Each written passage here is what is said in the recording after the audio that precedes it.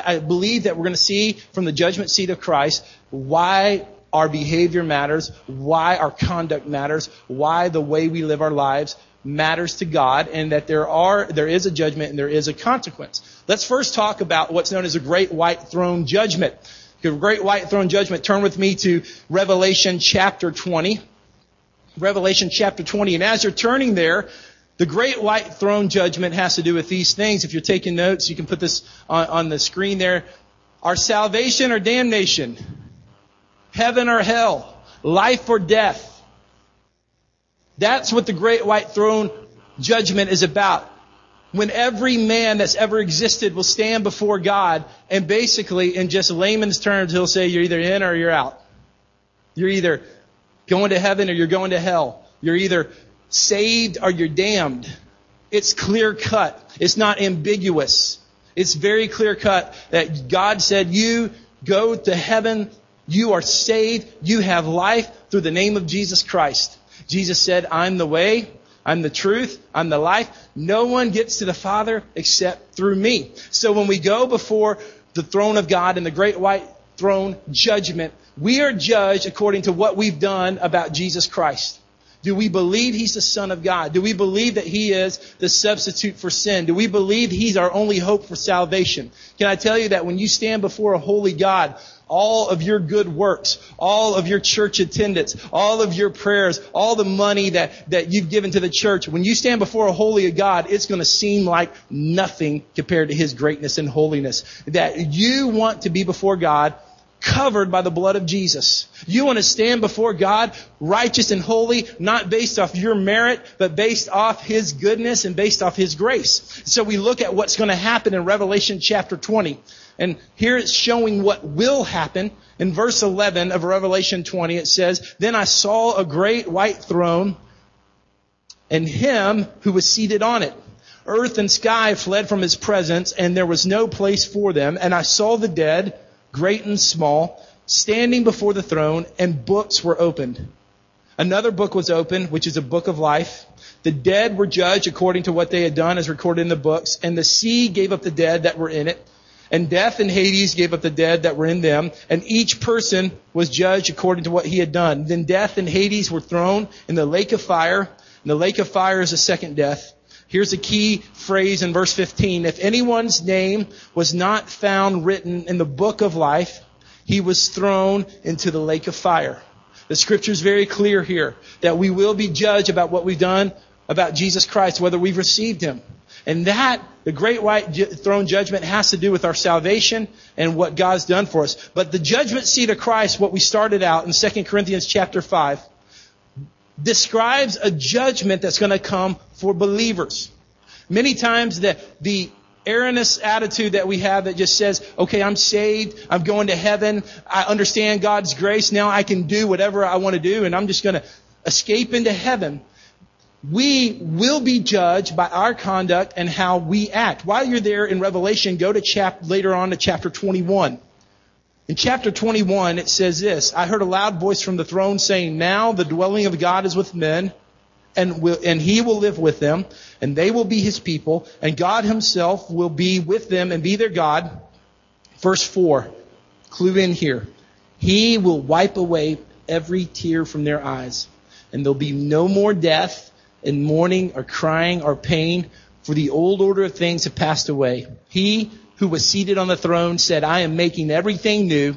And then He said, write this down, for these words are trustworthy and true. If you look at verse 4 again, we talk often about the fact that God's going to wipe away every tear from our eye. And that's a very poetic phrase that lets us know that we're entering in a season, an eternal season where there's no disease, there's no pain, there's no depression, there's no mourning. I love that. It's true. I personally believe, though, that before we enter into our complete rest in the afterlife, there is going to be a time of regret for us. And there's going to be a time that we mourn and we cry over the choices we made. And then God, when we stand before a holy God and we realize I could have done more, I could have been more, I sinned and my sin had consequences, and there'll be a mourning, and then God's going to wipe away those tears from our eyes. I say that because He's a good God and He loves us, and we don't have to carry our shame and we don't have to carry our guilt. There's no shame, there's no guilt in heaven, but there is accountability. There is a judgment. We are not to be careless people. We are not to live our lives without regard for the future. We're not to live our lives carefree as if we, because we understand God's grace, can choose what we want to choose. No, there's accountability. There's a choice. There is a judgment that will come upon us, and I believe there is a judgment. There is a time of regret. Going back to 2 Corinthians chapter 5, looking at verse 10, it talks about the judgment seat of Christ.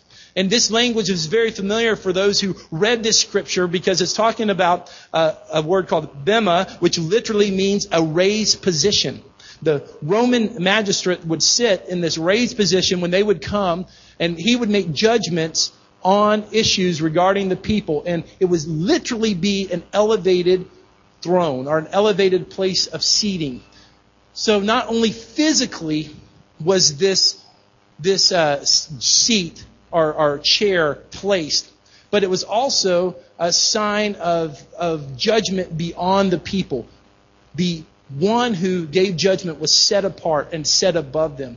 And so it is with Christ. Though Christ is our brother, though Christ is our friend, though Christ is our companion, Christ is set apart from us, and He will judge us and judge what we do and what we say and who we are. And so when we stand before Him in this judgment seat of Christ, He is physically set above us. Now, the judgment seat of Christ referred to in 2 Corinthians chapter 5 does not have to do with our salvation. I want to make that clear. That's one of the reasons why I talked about the great white throne judgment, which has to do with our salvation. But the judgment seat of Christ does not have to do with our salvation. It has to do with the possibility that, and hear me close, we can live a saved life where we understand the salvation of the Lord, but have a saved soul, but a wasted life. It's possible for us to know His grace and to understand our citizenship is in heaven and understand that He has covered our sins, and yet at the same time waste the very gift that He gave us and not accomplish His will and not accomplish His purpose. And here's the thing, if you are earthly minded and all you want to do is just get in heaven, I suppose, even though I would cast doubt on that you could choose to live that way. But can I tell you that when you stand before God and stand before the judgment seat of Christ, and every thought, attitude, and action will be laid bare before Him, you will have a time of regret if you have not focused on Him and strive for holiness and strive for righteousness and strive to make the best choices possible. So what will be judged at the judgment seat of Christ? Let's talk about that for a second. What will be judged at the judgment seat of Christ? Our actions will be judged. You see there, it said very clearly, it says that we will be judged for the things we have done in the body. Those physical things, our actions, the things that our body manifests, we will be judged for that. Jesus said it this way, Matthew chapter 12, verse 36. This scripture is just so haunting, but it's true. It says, I tell you the truth, that men will have to give account on the day of judgment for every careless word they've spoken. We're going to have to give account of every careless word we've spoken, because our actions, God is a God that is a God of justice, and our actions do make a difference to Him. So we will be judged for the things done while in the body. How our lives manifest. If our lives are manifesting righteousness, are they manifesting sin? There will be a judgment for that apart from our salvation. We will also be judged for our motives. Our motives, why we do the things we did. Whether our motives were good or whether our motives were bad. Our motives will be judged. Isn't it scary that one can do the right things and have the right actions, but have the wrong heart? Because a lot of times, right actions produce good things in our lives. We do the correct things, we do the right things, and there is an earthly reward. There is an earthly acclaim. But God cares more than just our actions. He does care about our actions, but he also cares about our motives. That's why he's redeeming our hearts, and he wants our hearts to grow. It's not just our behavior. He wants there to be a connection between our behavior and our heart. And that's why our motives will be judged. I think about 1 Corinthians chapter 4, starting in verse 4, where Paul said this. He said, my conscience is clear, but that doesn't make me innocent. It's the Lord who judges me. Therefore, judge nothing before the appointed time. Now, what do you think the appointed time is? It's the judgment seat of Christ. Wait till the Lord comes. This scripture has brought me so much comfort, this next phrase. He will bring to light what is hidden in darkness and will expose the motives of men's hearts. At that time, each will receive his praise from God. We really need to get out of the business of judging people's motives. That's a business I'm trying to get out of easily. Even Vice President-elect Biden, I even appreciated what he said. He said it well. Someone asked him, they said, what motivation did you think your opponent had? And he said, you know what? I will judge his judgment, but I will not judge his motives. And I think that's an appropriate response, especially to us spiritually. That God clearly says that there's going to come a day, look at verse 5 again, that he will bring to light what is hidden in darkness and will expose the motives of men's hearts. I don't know about you, but sometimes I think I know someone else's motives. And it really bothers me when others seem to succeed with the wrong motive. And it really bothers me when others seem to be blessed and I don't think they have the right motive. But when I put my attention on them, then I'm taking attention away from my heart. Because see, my motives change all the time. And to say that I'm always pure in this motive and I'm always right in this motive, that's not true. Hopefully the scope of my ministry and the scope of my life and the scope of what I do, I do have a pure heart. But a lot of times our motives, they change from hour to hour. And we always have to allow the Holy Spirit to get control and the Holy Spirit to get ownership of that. What will be judged at the judgment seat of Christ? There'll be a reward there. It's all not negative. It's not all negative. It's not just like we're going to just go and get hammered by God. We're also going to go and get rewarded by God. There is a reward for righteousness. A lot of times that we think that in this life doesn't seem just. It seems those who cheat, those who cut corners, those who do things that are not ethical, sometimes get promoted and recognized and get blessed. And we think, oh my goodness, how could that happen, God? How could you bless them? How could you prosper them? How could you promote them? Look at their motive. Look what they're doing. Can I tell you that the final judgment is not what happens in this life? That there's coming a day, and it's coming soon, people. Listen, I don't care how young you are. We're going to be standing before God soon. We are not guaranteed tomorrow. And in the scope of eternity, even if we live our 70, 80, 90 years, our life is so small compared to eternity. And when we stand before God, that's when we want to be rewarded. That's when we want to be in the right place. That's when we want to receive what God has for us. And so we will be rewarded. I love Hebrews 6:10. It says God is not unjust. Is that true? Do you guys agree with me that God's not unjust? He will not forget your works and the love you've shown him as you have helped his people and continue to help them. Other people will forget the things you've done, even if you do it for them. Have you ever done that? You've really helped somebody out and they just don't appreciate it, or they might even forget about it. And, there's that part of you that says, oh man, what did I do that for? Can I tell you, God's not unjust. People might forget. He's not going to forget. He's not going to forget because you're building something. Your life, you're building something with quality. You're building a godly life. You're using godly materials. You're building something special, and God is not unjust. And when you stand before God at the judgment seat of Christ, it's not just a time where your motives will be judged that are negative and your actions that will be judged that are negative. Also, those positive actions, those righteous actions, those God-centered, Holy Spirit-driven motivations will be recognized and will be rewarded by God. Paul knew that this concept, and he understood it because Paul faced troubled times. And Paul faced adversity, but he understood that he would be rewarded at the judgment seat of Christ. Look at 2 Corinthians chapter 4, verse 16. It says, therefore, we do not lose heart. I love that phrase there. You know, we need to be people like that, don't we? Where we don't lose heart. Therefore, we do not lose heart. Though outwardly we're wasting away, yet inwardly we're being renewed day by day.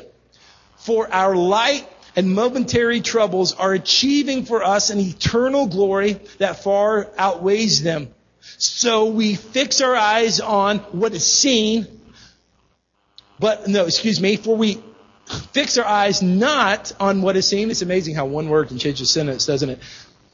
But on what is unseen. For what is seen is temporary, but what is unseen is eternal. When we understand that we're going to stand before God at the judgment seat of Christ, it begins to change our motivation. It begins to change what drives us. It begins to change the choices we make, because we're not just living for the consequences today or the consequences next week or the consequences next year. We're living for the consequences in eternity. We're building something that's going to last beyond us and beyond our nation and beyond our family and beyond anything that's earthly. We can build something eternal, held apart for God. Now, let's go to 1 Corinthians chapter 3, because this scripture is just great. It's powerful. It's going to clearly illustrate what Paul was trying to explain in 2 Corinthians chapter 5. 1 Corinthians chapter 3, starting in verse 10, he gives another analogy. He says, by the grace God has given me, I laid a foundation as an expert builder. We already talked about that. Grace is our basis. We don't understand grace, we're always going to have wrong theology. Do you understand that? You understand that when we don't have grace? I remember when I was in Young Life, which in Texas was really big. It's an organization for that go to the different high schools and start clubs. And my Young Life director, he asked me my senior year if I'd teach a freshman group. And I remember meeting him for breakfast, and he said, well, let me ask you something, Aaron. He said, if someone had to save, what would you tell them? I said, well, I'd say you need to accept Jesus Christ in your life, and then you better live holy or you're going to hell. And he's like, I think he nearly choked on his eggs there. Because that's a great thing in a way, but it's not totally biblical. So you understand that grace is our foundation right there. It's Jesus alone. He's it. He's the only one. He's the only way we're saved. He is faith in Him. And if a man says he's saved, listen, if a man says he's saved and he believes in Jesus Christ, then we are to accept that, and God's the one to judge him, and God's the one to judge his fruit. That's true. The Bible says in the Gospels that by your fruits you'll recognize them. That's talking specifically about false prophets. If you go look at the context of that, it's talking about false prophets. You'll recognize false prophets by their fruits. But the grace of Jesus is the justification by faith is our foundation. So he says that again in verse 10. By the grace God's given me, I lay a foundation as an expert builder. Someone else is building on it. But each one should be careful how he builds. So here we go. Each one, you and I, each Christian, we need to be careful how we're building on this foundation of grace. Let's go on 11. For no one can lay any foundation other than the one that's already laid, which is Jesus Christ. He's it. If any man builds on this foundation using gold, silver, costly stone, wood, hay, or straw, his work will be shown for what it is, because the day will bring it to light. What's that day? The judgment seat of Christ. It will be revealed with fire, and the fire will test the quality of each man's work. If what he has built survives, he will receive his reward. If it is burned up, he will suffer loss. Now, here's an interesting phrase. He himself will be saved. He's going to be saved, but only as one escaping through the flames. So you build your life. And he said, we're going to start off with grace. Jesus is the foundation. Now be careful how you build. Because you can either build with gold, silver, costly stones, or with wood, hay, and sticks. And you're going to come before God, and you're going to pass through a fire. And when you pass through the fire, you're going to be tested. I just want to tell you this. Your life's going to be tested. Someday you're going to stand before God and your life's going to be tested. You're not just going to get off scotch-free.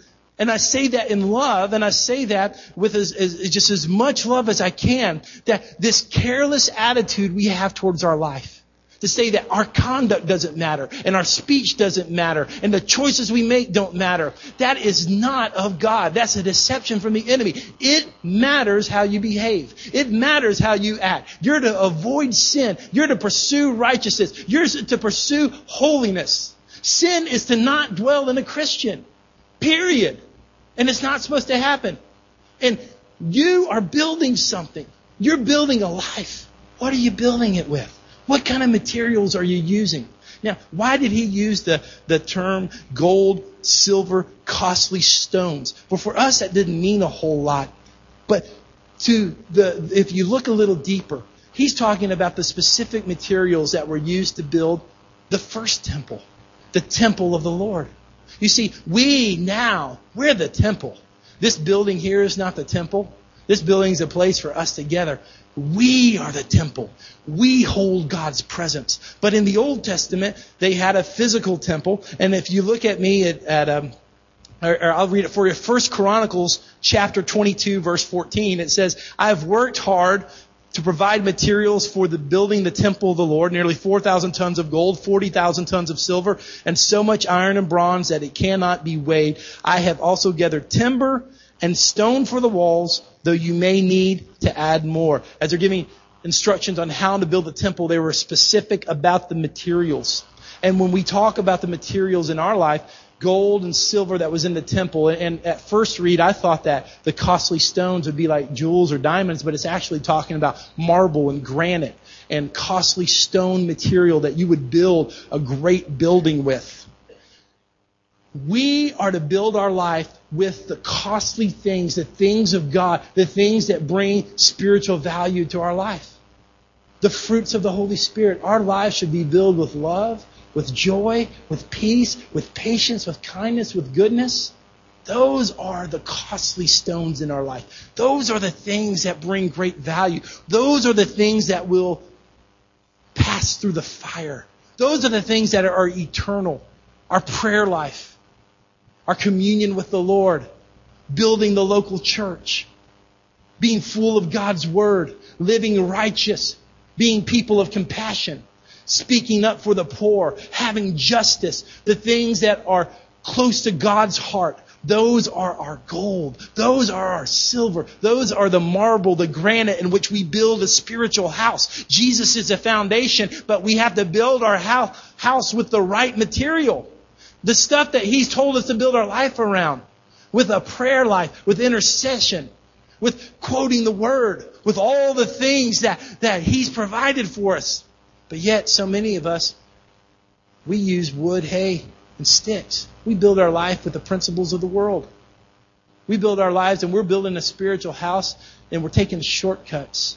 We're using material that might be easier to handle and quicker. It goes up quicker. And it looks like everybody else. But when we pass through the fire of judgment, it's going to burn. It's going to burn. When we build our lives with earthly things, here in the house of God, sometimes what we do is we take a little bit of gold and silver, and then we take some hay and sticks, and we kind of combine, and we try to build it on top of each other. Sometimes we're using the Word and we're using Scripture, but then we'll go take these earthly principles and we'll kind of layer them up, and our house will fall that way too. How are you building your house? How will you build that? Because God is calling each of us to increase quality. You know, it's not just getting a convert, which is great. But the Pharisees, they would go make converts and make them twice the hypocrites that they were. I like D.L. Moody. He said this was in the 1800s. He said we ought to weigh the value of our converts and not just count them. A more contemporary way is to say we need quality, not just quantity. What am I trying to say? Is I'm trying to say that as God's people, as God's church, it's time for us to raise the standard and not just to try to get people into heaven and not just try to get them to fill out a salvation card. All of that is needed and all of that is good, but it's time for you and I to raise up a standard to say we're going to have better quality lives and we're going to start building our lives different and we're going to start using the things God has for us, and we're going to start avoiding sin and getting away from the hay, stick, and straw. That it doesn't matter if our neighbors are building their house with hay, stick, and straw. It doesn't matter if our family members are building with hay, stick, or straw. We have a different standard. We have to build a spiritual house with the material God has for us. Paul said this again in Timothy, 2 Timothy chapter 2, verse 20 and 21. He says, in a wealthy home, some utensils are made of gold and silver, and some are made of wood and clay. The expensive utensils are used for special occasions, and the cheap ones are for everyday use. If you keep yourself pure, look at that phrase, keep yourself pure. That takes effort. That takes intentionality. That takes discipline, that takes boundaries, that takes standards, that takes spending time with people that want to be the same way. Godliness doesn't just accidentally happen. The fruits have to be cultivated in your life. And so it says there that if you keep yourself pure, you will be a special utensil for honorable use. Your life will be clean, and you will be ready for the Master to use you for every good work. Can I be blunt? Some of you wonder why God's never used you in a certain way. It's not God's problem, it's your problem. You're not prepared. You're not set apart. You're not pursuing holiness. And you're just being used for common purposes. You have to keep yourself pure. And His grace gives you the ability to do that, so that you can be that instrument that He wants to use. Some will be saved. This is the part this is where, as I'm a pastor, that's my gifting.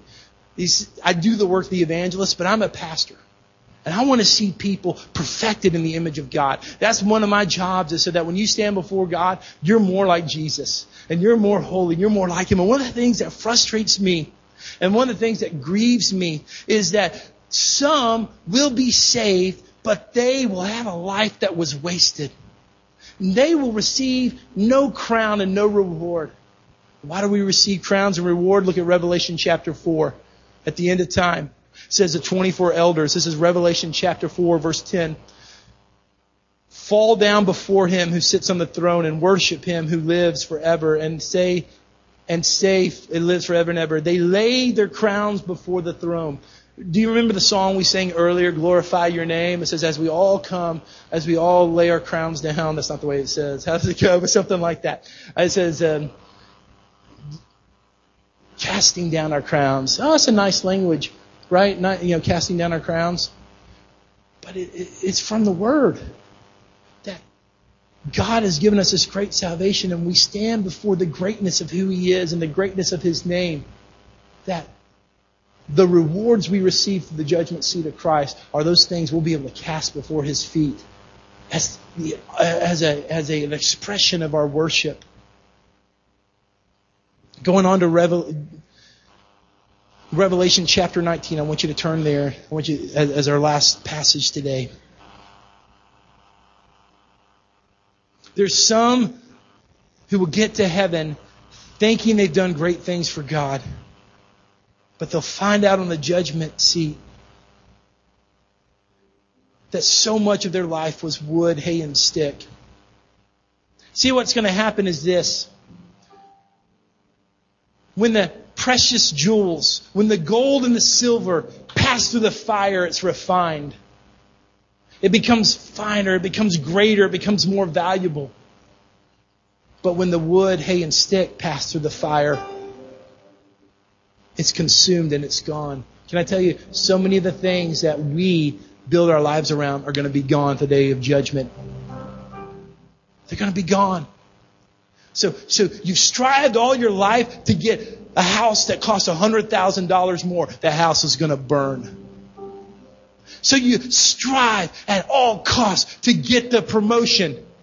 That house is going to be, that promotion won't pass through the fire. So your kid is a great athlete. So you miss church and you miss youth camp and they never are involved. Great. Their batting average is up and they're first string. But that won't pass through the fire of God's judgment. But holiness will, and godliness will, and prayer as a family, and devotions as a family, and laying hands on your kids when they're sick. Not me laying hands on your kids. I'll be glad to do it. But you're the priest of your home. You're the one that has authority. You're the one who can speak into their life. Those things will pass through the fire and it will become greater. Do you understand what I'm saying? How are you building your life? I'm not trying to scare you out of your salvation today. I'm not. That'd be too easy. That's easy preaching. I can get 25% of you at the altar today trying to scare you into hell. Anyone who's a decent speaker can do that. But I can tell you, a day of regret's coming. A day of regret's coming when you're going to stand before God and you're going to think about this message and you're going to think about these songs you've sung and these sermons and say, why didn't I live better? Why didn't I live more holy? Why don't I have more things that are going to endure into eternity? I wasted my life. I spent my life on things that don't matter. I spent my life on things that don't count. I spent my life on things that didn't pass through the fire. I have been tested and there's nothing left. There's nothing left. You understand that? You see, someday we're going to look Jesus in the eye. We're going to look him in the eye. You know, they say that the eye is the gateway to somebody's soul.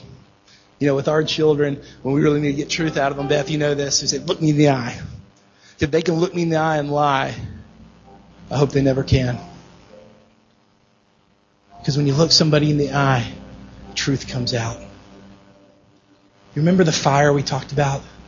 The fire at the judgment seat of Christ, where our lives are going to be tested. Is it going to be gold, silver, precious stones, or is it going to be wood, hay, and stick? Do you know what that fire is? Read with me here, Revelation chapter 19. We learn about Jesus. It said, I saw heaven standing open, and there before me was a white horse, whose rider is called Faithful and True. With justice he judges and makes war. Now look at verse 12. His eyes are like blazing fire, and on his head are many crowns. He has a name written on him that no one knows but himself. He's dressed in a robe dripped in blood, and his name is the Word of God. Look at verse 12 again. His eyes are like a blazing fire. Can I tell you, someday we're going to see Jesus face to face. We're going to see him face to face, and metaphorically or literally, I don't know which one, but his eyes are like fire. His eyes are like fire. And when we look him in the eye and he looks into our lives and who we really are, those things that we built that are gold, silver, and costly stone, they'll pass through the fire. But all the wood, hay, and stick that we've wasted our life with will burn just like that. Listen, I want your life to count. I want your life to be built on something great.